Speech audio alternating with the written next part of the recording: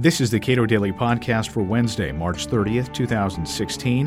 I'm Caleb Brown. Substantial criminal justice reform, particularly in federal sentencing, has a better chance of getting through Congress this year than in years past. But there's still a sticking point between Republicans and Democrats who want reform, and that is criminal intent. Kevin Ring is Vice President for Families Against Mandatory Minimums. We spoke today. Why does somebody who worked for John Ashcroft, former governor of Missouri, former attorney general, why is somebody who wrote mandatory minimum statutes that ended up becoming statutes, why are you working for Families Against Mandatory Minimums today? Well, I would say I'm not the same person I was back then, but at the time, I was like many conservative Hill staffers who thought more punishment was always the answer. And in writing criminal laws or in facing criminal threats, and at the time methamphetamine this is the early 90s, mid-90s, became the big threat. And after the crack boom, then methamphetamine swept the Midwest. Senator Ashcroft represented Missouri. He decided in 2000 he wasn't going to run for president. He was going to run for re-election. And so we had to show that we were sensitive to Missouri's concerns about methamphetamine. And as a counsel on the Judiciary Subcommittee, I proposed that we draft a law that increased penalties for meth so that they were equal to crack, which were then, at the time, were the toughest mandatory penalties. And so we thought this was as big a threat as crack, so let's do this. Of course, almost just by proposing it, it passes because no one's going to stand in front of that whenever you have a looming crisis like that. So I'm a drug warrior. I'm a young Hill staffer who doesn't even know what he doesn't know about the system and the process, and am passing tough on crime laws. And I had been my whole time on the Hill. And it wasn't until I had more time to reflect. I later became under federal scrutiny and was prosecuted for my conduct as a lobbyist that I realized that judges play an important role in our system and that I did not want to leave all the power in the prosecutor's hands. And so that began this process of evolution where I said, if I think judges are important and as neutral arbiters in a adversarial criminal justice system, I certainly am glad that's the case when it comes to sentencing. Because, of course, as a white-collar defendant, I wasn't subject to a mandatory minimum. So at least I had a judge who had some discretion when it came to sentencing me. But just the experience, even from the very beginning, I realized once the prosecutors decided that I was a bad guy and they were going to do anything against me, I've realized firsthand why it's so important to have a judge. And why did you go to jail? I went to jail because I was convicted of a few counts of what is known as honest services fraud, which is a junior varsity form of bribery. It's bribery light is what the court was calling it at the time. And the accusation was essentially that I gave members of Congress and their staffs meals and tickets to ball games, entertained them. I schmoozed. I lobbied, essentially, and that in return for my schmoozing, they did acts that favored my clients, either voted on bills or introduced bills or took steps to help my clients. And that in itself was considered bribery. And even though the Justice Department conceded, yes, we realize everybody in this town does that, we have the opportunity now, because we've seized all these emails, to change the relationship between lobbyist and lawmaker through this prosecution. So rather than wait for Congress to change the law, they decided they'd start prosecuting these cases. And I was one, and I went to trial because I believed not that I didn't do these things. The facts were not in dispute. Everything that was argued, I did. I just didn't think I had the intent to trade acts for favors. And which is one of the problems of this whole issue of honest services fraud. It is, and it's easy for me to say because I lived it for a number of years, but it's problematic for public officials and lobbyists. It's absolutely problematic at a private sector level where I have a brother who's a partner at a law firm. He has a client coming into town, a big corporation who gives them a lot of business. Can he take them to a baseball game? I mean, can he wine and dine them as their contract is up for renewal, or is he trying to unduly influence them with gifts and appeal to his personal, sort of side instead of his professional judgment? So it's a dangerous statute, and I was caught in it. I gave them the fat to pinch, however, because I was practicing lobbying as a lot lawyer then, and I was, profligate in giving out meals and tickets because I thought that's what we did. And so it's a very vague, dangerous statute. Justice Scalia was one of the few who got it early on, called attention to it.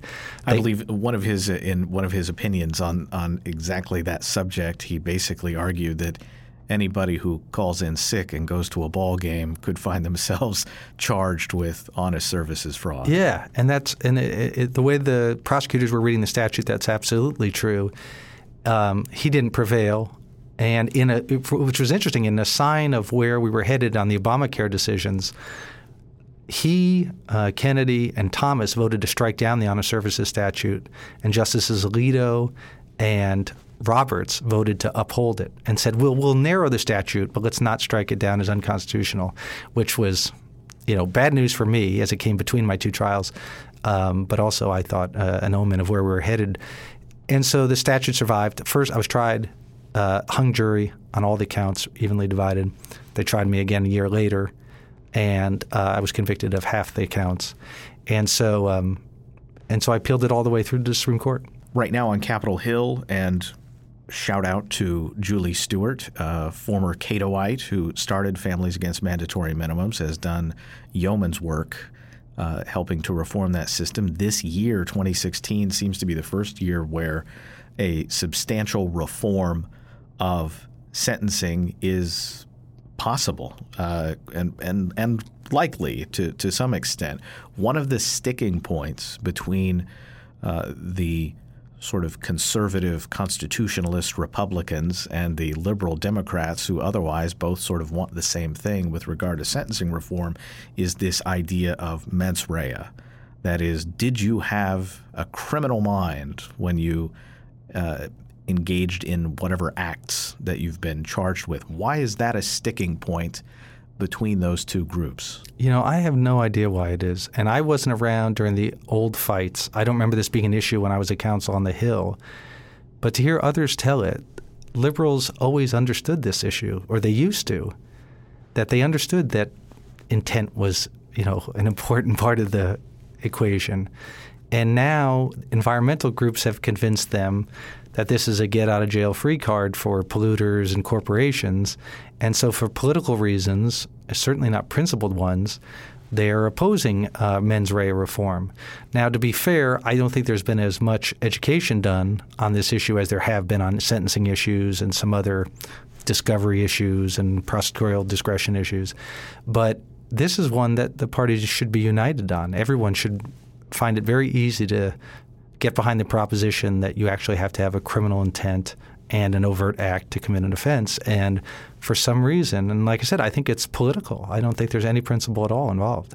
It's unfortunate, and I hope it's not the case, that reforming sentencing that has harmed disproportionately disadvantaged groups, that otherwise disenfranchised groups, people who are dissed, broadly speaking, would have their sentences be longer or would not get reform that is very much needed on sentences relating to drugs, consensual crimes, things like that, over an issue of whether or not people need to know that what they're doing is illegal. Yeah, and you know what? I don't even see them as that disconnected. I mean, conspiracy law as it exists today is so broad that we deal with a lot of cases with drug offenders where somebody may have been doing, selling drugs for a month or shorter, very limited amount, but they're ultimately held responsible for a conspiracy that lasts several years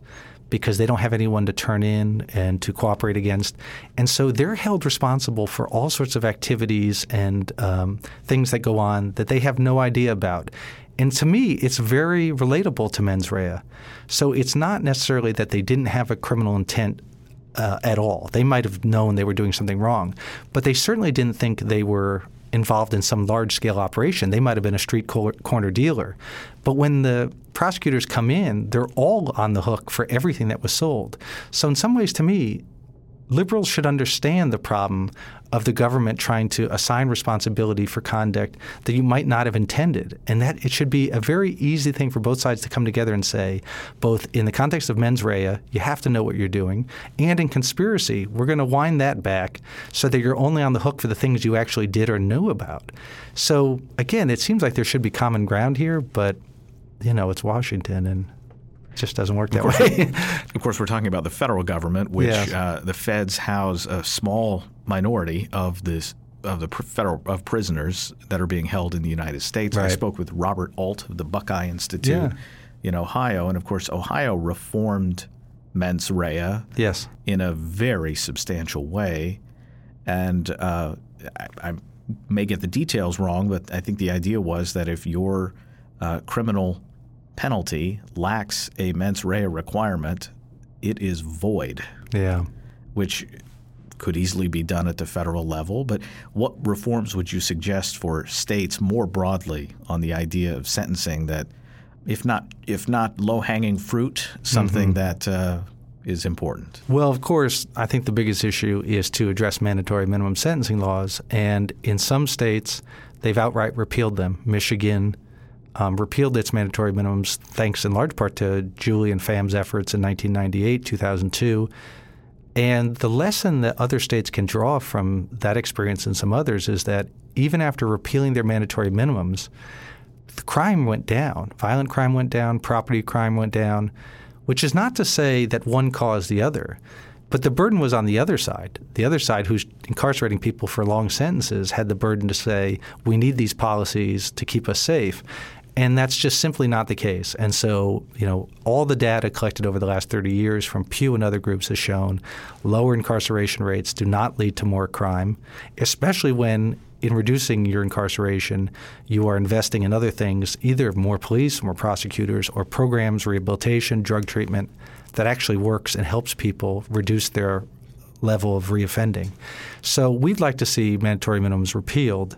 Short of that, we just released a report that Greg Dubern, our state policy director, authored jointly with ALEC, the American Legislative Exchange Council, that calls for adoption of a safety valve. We have one in federal law, and a safety valve is essentially a list of criteria by which a judge can get out from under a mandatory minimum. So it may be written in different ways, but essentially if a defendant is a low-level offender, is not the leader or manager of conspiracy, doesn't use violence, if certain criteria are met, a judge can ignore the mandatory minimum and give a more rational, proportionate sentence. So where the political will does not exist today to repeal mandatories, we'd like to see this safety valve passed. And so, again, ALEC and Pham have written this report. We're seeing this adopted elsewhere. Maryland just passed a safety valve. North Dakota passed a safety valve.